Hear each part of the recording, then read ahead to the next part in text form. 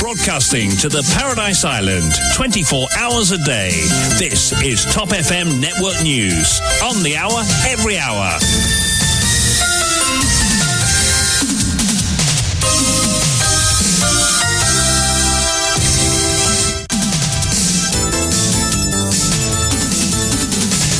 L'intégralité de l'actualité dans votre journal de 8h, présenté par Vishwani. Bonjour. Bonjour Kian, bonjour à tous. À partir de demain, le DPP part en congé pré-retraite. Qu'adviendra-t-il de l'affaire autour du meurtre de Subramania Kisnen? Une décision de maître Satyajit Boulel vivement commentée. Et puis, selon un rapport de l'India Exim Bank, Maurice fait partie des principaux acheteurs d'armes fabriquées en Inde pour la période 2017 à 2021. La situation financière de la Banque de Maurice de plus en plus précaire, des pertes de 6,8 milliards enregistrées pour le mois de septembre. Ils avaient entamé une grève de la faim devant la Government House pour réclamer la reconnaissance de leur culture. Les membres de Enfants Zion et collectif La Voix Rasta arrêtés par la police tôt ce matin. Nous pas pévine la guerre pour légalise ou dépénalise Gandia dans le pays. Nous demandons juste légalisation ban rituel, plaide Wendy Ambroise. Pendant ce temps, le Dangerous Drugs Amendment Bill sera à l'agenda au Parlement. Et Xavier Duval consacre sa PNQ sur les papiers à rouler importés récemment. Commémoration de la déportation, voire du déracinement des Chagossiens de leurs îles natales en ce 3 novembre. C'est un épisode très noir qu'on n'oubliera jamais, indique Olivier Bancoult. Tracé du métro express a réduit, les marchands ambulants chassés de leur lieu de travail expriment leur désarroi. Témoignage d'une veuve qui n'arrive plus à faire bouillir la marmite dans cette édition. Et à l'étranger, au Brésil, Jair Bolsonaro demande à ses partisans de débloquer les routes. Ces derniers réclament l'intervention de l'armée.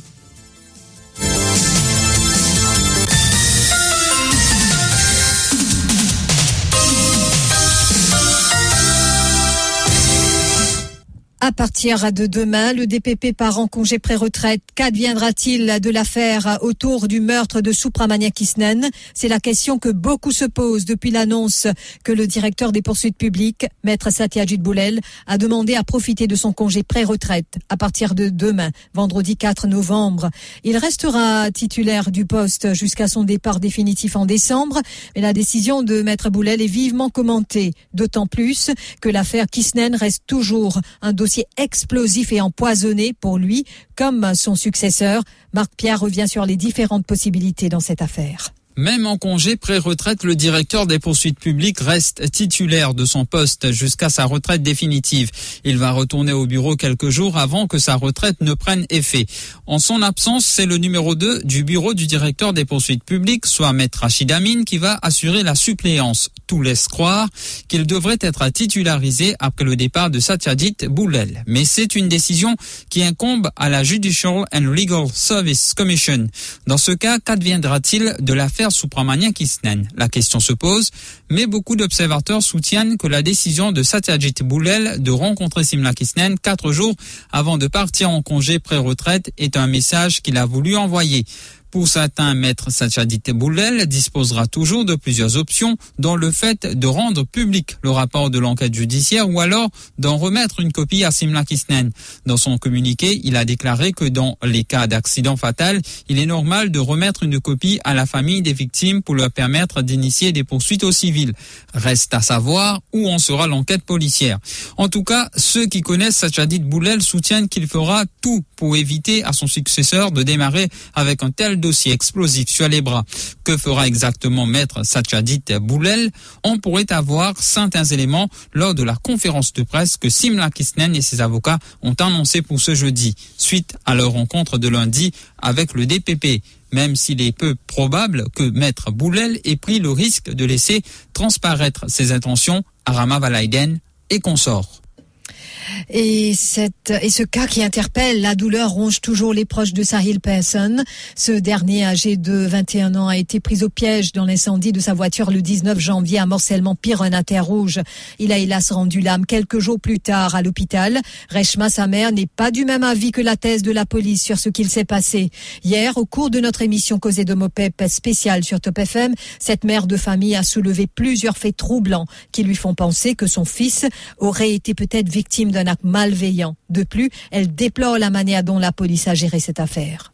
Moi, maman m'a perdu mon garçon, 21 ans, t'es rouge, en janvier. Le 19, ça l'année là. Quand aujourd'hui, me disais, get mes enfants seraient réalisés. J'ai une brille, ça garçon-là. Une brille? Oui, dans ce loto. J'ai une mettre dans ce loto. Ça garçon-là, réussit sorti, mais il est décédé. Me perdu. La police, il fait l'enquête, il appelle nous pour couvrir nous-mêmes. Parce qu'il y a l'armée politique là-dedans. Je connais un agent MSN.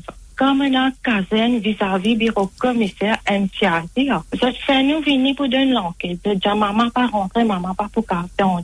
Moi, si je dis dans sa couloir là, ben, officier là, un trappe téléphone. Et dire comme, venez, ben, là, vient de l'enquête, venez. Mais, quand nous parlons, quand on finit de l'enquête, à l'équipe là, sorti, un groupe tient dans 2 bureaux. Je peux faire moi, attendez, aujourd'hui, vendredi là. Qui nous fait? Nous travaillons aujourd'hui même? Reshma raconte que quelques jours avant le drame, elle a su après une conversation entre son fils et un autre individu au téléphone. Selon elle, son fils Sahil aurait reçu des menaces. Elle affirme avoir mentionné cela à la police, mais là encore, on lui aurait fait comprendre qu'il manquait toujours de preuves. Comment ça, madame, là, parce que m'écoute ça, madame, là, qu'a causé. Même affaire. Par gain sur portable, par gain non, moi gain petit téléphone il brûlé, mais c'est mon ça ban les autres affaires là pas gagné. Mais c'est content un petit fille. Pas là pas tu content, lui content un petit fille là. Mais possible. Et qui me trouve ça ban menace là. Moi me suis amené 2 jours avant qu'avait dit, ce téléphone sonnait, me tente ça petit fille là, enfin, moi pas un petit fille là, moi me tente des mots, me tire la police, me tente des mots, me tente mon garçon peut dire comme ça qui vraiment pas l'intérêt pour faire ça au moins. Vraiment ça. Bon, mardi, nous allons les coups sa conversation. Je ne dis pas qu'on a assez de preuves. Reshma espère que justice sera donc rendue à son fils en trouvant le ou les coupables. Je vous le disais en titre, la situation financière de la Banque centrale se fragilise davantage. Elle affiche un bilan déficitaire pour le mois de septembre. Qui plus est, ses capitaux sont déjà en deçà du minimum prévu par la loi pour le 2e mois consécutif. Pour le mois de septembre 2022, la Banque centrale a enregistré des pertes de 6,8 milliards de roupies. Cela n'est pas nouveau. La Banque de Maurice avait déjà enregistré des pertes de 5,5 milliards en mai, 1,3 en juillet, 2,7 en août. Cette situation peut être attribuée à la situation économique internationale, certaines décisions contestables et des faiblesses sur le plan domestique. Et puis, selon un rapport de l'India Exim Bank, Maurice fait partie des principaux acheteurs d'armes fabriquées en Inde pour la période 2017 à 2021. Selon ce document, la Grande Péninsule est devenue un exportateur de défense de premier plan ces dernières années et pourrait répondre aux besoins de l'Afrique dans les domaines maritimes, aérospatial et de la défense. Il souligne que Maurice, le Mozambique et les Seychelles sont devenus les principaux acheteurs d'armes indiennes entre 2017 et 2021.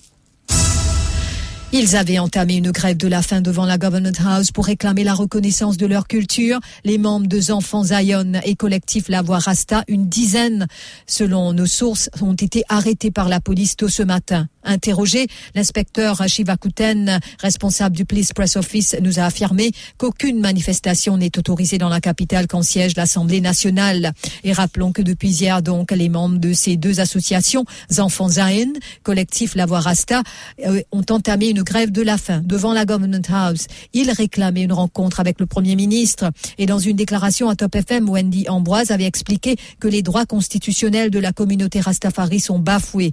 Il soutient que l'État doit reconnaître leur droit à utiliser légalement le cannabis lors de leur rituel, dont le Niabengue. Nous l'avons, c'est pour nous gagner nos rendez-vous avec le Premier ministre. Nous avons cause nous demandons droit, nous demandons affaires, que nous demandons droit constitutionnel, puis bafouer ce genre affaires là. Mais là, nous pouvons bizarre à rencontrer. Nous, l'État des arrêts reconnaît qu'il y a un Rasta dans Maurice, nous, moyens civils en tant que Rasta, nous décorons nos enfants Rasta.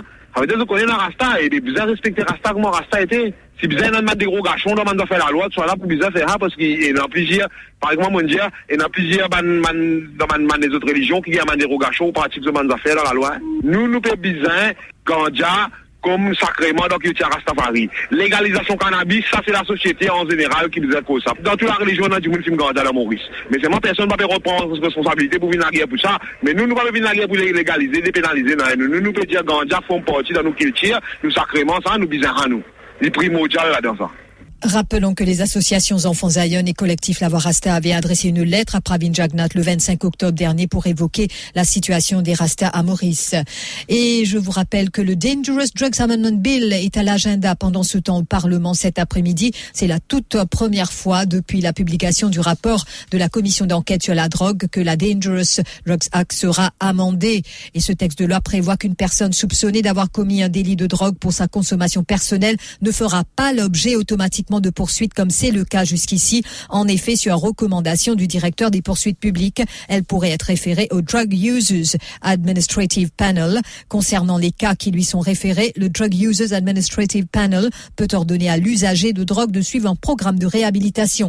Pendant ce temps, nous venons de recevoir donc le sujet de la PNQ de Xavier Duval et on peut lire ceci: To the Minister of Commerce, in relation to roll your own cigarette paper, which is used for smoking of synthetic and other drugs, will he state whether his ministry has on 14th of March 2022 authorized the importation of approximately 22 million items thereof with a street value of 460 million rupees, and if so, indicate the reasons therefore. Donc, c'est la PNQ du leader de l'opposition axée sur l'importation de 22 millions de papiers à rouler. Donc, le ministre du Commerce qui devra répondre de cette situation. Ces papiers à rouler qui valaient, je vous le rappelle, 460 millions de roupies. Nous en avons fait état dans une de nos éditions samedi. Et puis, rassemblement unitaire de l'opposition dans la circonscription numéro 8, Navin Ramgoolam s'entretiendra avec les leaders de l'entente de l'espoir. Et je vous rappelle qu'ils veulent trouver un accord pour tenir un grand rassemblement dans la circonscription du Premier ministre à la fin de ce mois-ci. L'objectif de ce meeting sera de dénoncer la manière de faire de la police concernant le meurtre de Supramania Kisnen, 2 ans après la mort de l'ex-chef agent du MSM au numéro 8, le ou les suspects court toujours. Et puis la pétition électorale déposée par Kader Sayed Hossein, le candidat battu aux élections générales de 2019, sera entendue devant la Cour suprême aujourd'hui. Sa pétition qui vise à contester l'élection de Gilbert Babli. Et notons que lors de la dernière audience, maître Souraya Garibou, Assistant Solicitor General, qui représente le commissaire électoral et le Returning Officer, avait réclamé le rejet de la pétition électorale. Cela après que l'exercice d'inspection des documents utilisés lors du dépouillement a révélé qu'il n'y a aucune anomalie entre les calculs effectués et le nombre de voix attribuées à Gilbert Babli et Kader Sayed Hossein.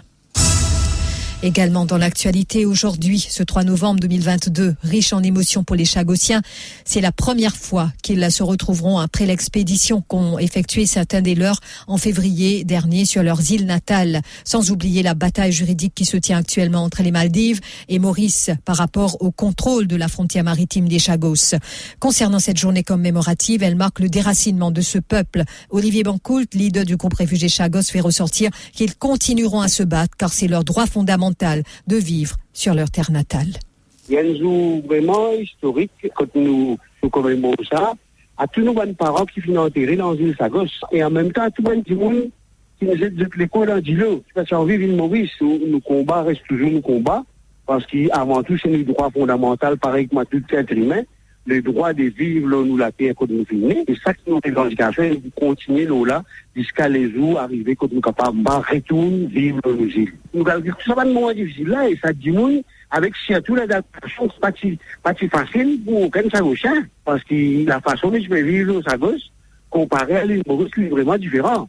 Et c'est ça qui pourrait faire nous imaginer ça dans l'épisode-là, un épisode vraiment très noir qui ne va pas oublier. C'est vraiment pas facile au commencement, et c'est ça qui beaucoup de monde là, ça grain aussi. Et cette journée de commémoration se tient au quai à Port-Louis devant le monument des Chagossiens. C'est là que le Nord-Ouest les avait débarqués, un lieu qui symbolise l'arrivée des habitants déracinés de l'archipel des Chagos par les Britanniques et le début de leur combat à Maurice pour pouvoir retourner un jour chez eux. tracé du métro express, les marchands ambulants chassés de leur lieu de travail expriment leur désarroi. La ligne de métro vers Eben est réduite en cours. Du coup, des marchands ambulants qui travaillent sur un terrain en face de l'université de Maurice voient leur gagne-pain menacé. Pour eux, c'est le choc. Car s'ils mettent la clé sous le paillasson, ils n'auraient pas de quoi se nourrir et nourrir leur famille. Comme le témoigne Acha Mitou, une des marchandes. Cette veuve nous confie qu'elle est désespérée car elle occupe cet espace depuis une quinzaine d'années. Et madame veut, moi na un petit film difficile, moi na loan, moi na magasin pour me payer. Comment moi pour faire tout ça là? Peut-être moi na un rang, ça casse, moi roule moi la cuisine parce que moi paye la personne moi. Moi moi monsieur, moi madame dans la case, moi besoin faire tout. Bien besoin travail, si moi pas pour travail, moi pas pour moi la cuisine. Il peut dire nous comme ça nous besoin faire nous c'est parce que depuis 16 ans nous fait travail là et résultat des mois là. Pour pouvoir faire entendre leur désarroi, ces marchands ont retenu le service de maître Paz Nirangasamy. Ce dernier précise que nous ne sommes pas contre le développement, mais ces marchands aussi doivent gagner leur vie. On peut travailler, peut vendre rôti, peut vendre manger, et qui pendant plus que 15 ou 20 ans, je peux opérer ici. Maintenant, le gouvernement vient avec des décisions, d'accord avec le développement pour vendre léger, etc. Mais nous pas capables de raser ce monde-là, nous pas capables de manger dans notre labos, les autres fermés à aller.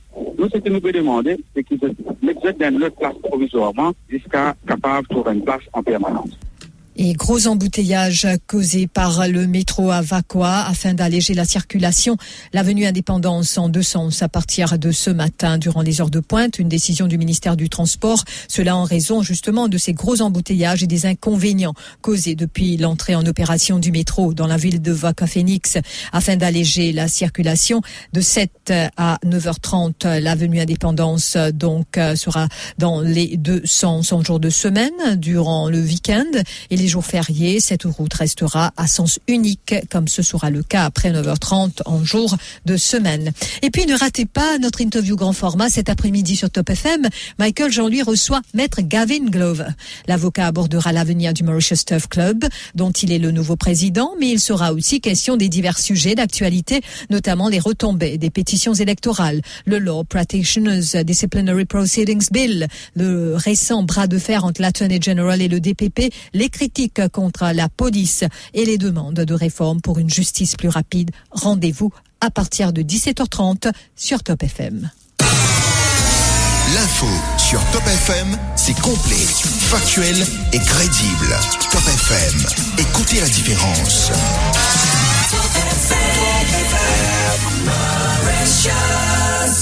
Broadcasting 24 hours a day. Top FM Network News.